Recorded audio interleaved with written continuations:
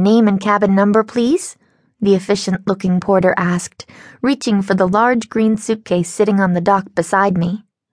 Nancy Drew, Hollywood Suite. I shrugged and shot a glance at my two best friends. That's all they told us.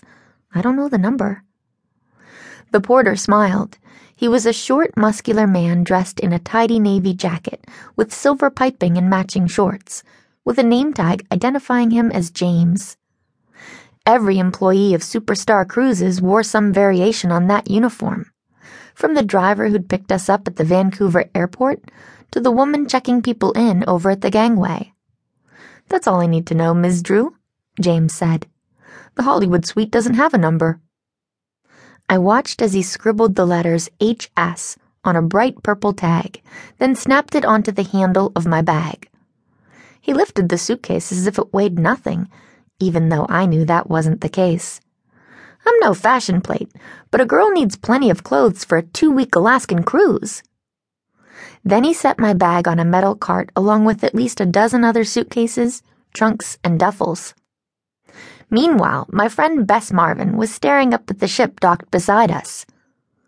Wow, she said. Big boat. Major understatement, I replied. The Arctic Star was absolutely massive.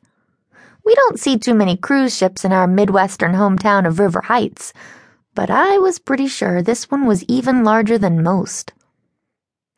Just then, I heard a scuffle nearby. Hey, give that back! I don't want to check it! George Fane exclaimed as she grabbed a grungy olive green duffel bag out of another porter's hand. George is my other best friend. She's also Bess's cousin, though most people find it hard to believe they're related, since the two of them couldn't be more different. Exhibit A? Their luggage. George's consisted of that ugly duffel, a sturdy brown suitcase that looked as if it had been through a demolition derby, and a plain black backpack.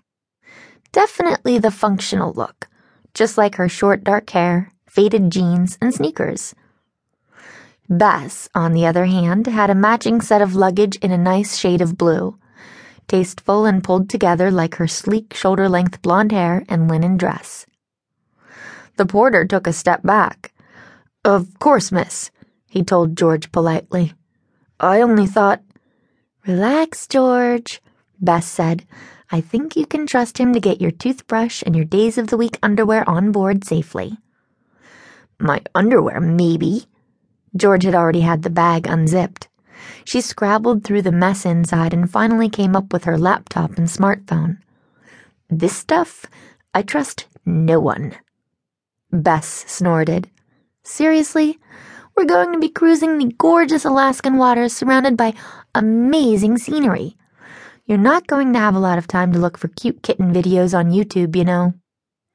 Maybe not, George retorted. But if we need to research something for Nancy's...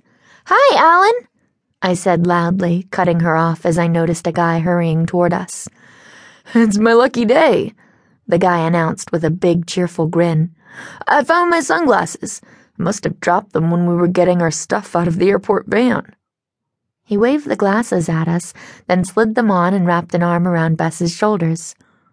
Actually, though, every day is my lucky day since I met beautiful Bess. George rolled her eyes so hard I was afraid they'd pop right out of her head. So glad you found your shades, Alan, she said dryly. I was afraid you'd be so busy searching you'd miss the boat. I hid a smile. About a month earlier, Bess and George and I had been having lunch at one of our favorite cafes when George noticed a guy staring from a nearby table. He was maybe a couple of years older than us, with wavy brown hair and wide-set gray eyes. When he realized he'd been caught, he came over and introduced himself as Alan Thomas, a student at the local university. He apologized for staring and explained that it was because he couldn't take his eyes off Bess. That kind of thing happens to Bess all the time, so I didn't pay much attention. She's not the type of girl who gets swept off her feet by just anybody. But apparently Alan wasn't just anybody. He'd taken her on a romantic picnic for their first date, and the two of them had been together ever since.